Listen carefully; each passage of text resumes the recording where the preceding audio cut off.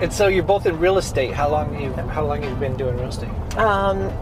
18 years for me. About 8 years for me. Okay. And she dragged me into real estate, actually. I did. She plucked me from my mother. It took her away from her mother. Oh, she was not happy. That woman She was wasn't. not happy for a long time. I started real estate in August of 04. In 05, spring of 05, they opened the family restaurant. Yeah. Yes. Which is just back there. What is the family restaurant? Francisca's. Really? That's your family? Yes. I did not Didn't know that? I didn't know that. Oh my talking gosh, about I it. thought you did. Oh. Yes. They opened the restaurant. I drove by there on my way to the office. I hadn't been doing real estate long, and saw that they had opened up. And so I'm walking in there going, okay, do you have a take-home menu or something like that? And it was her cousin. Yes. Her cousin had deer in the headlights look in her face. She goes, like, we "No, just opened we just yesterday." opened. So I said, no, it's okay. But we started going there right away, and the food was so freaking good because I love New Mexico, Mexican food. Right.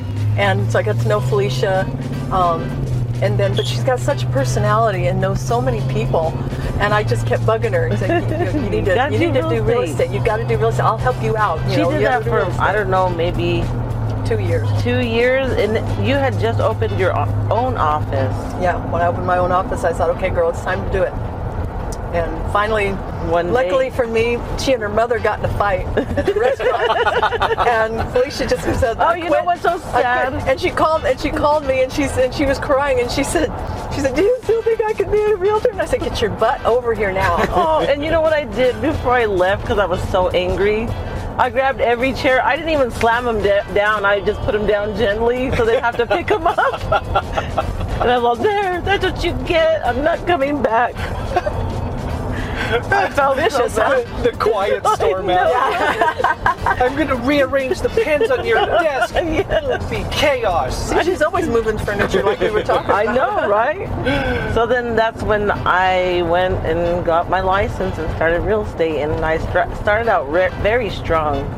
Yep. Very strong.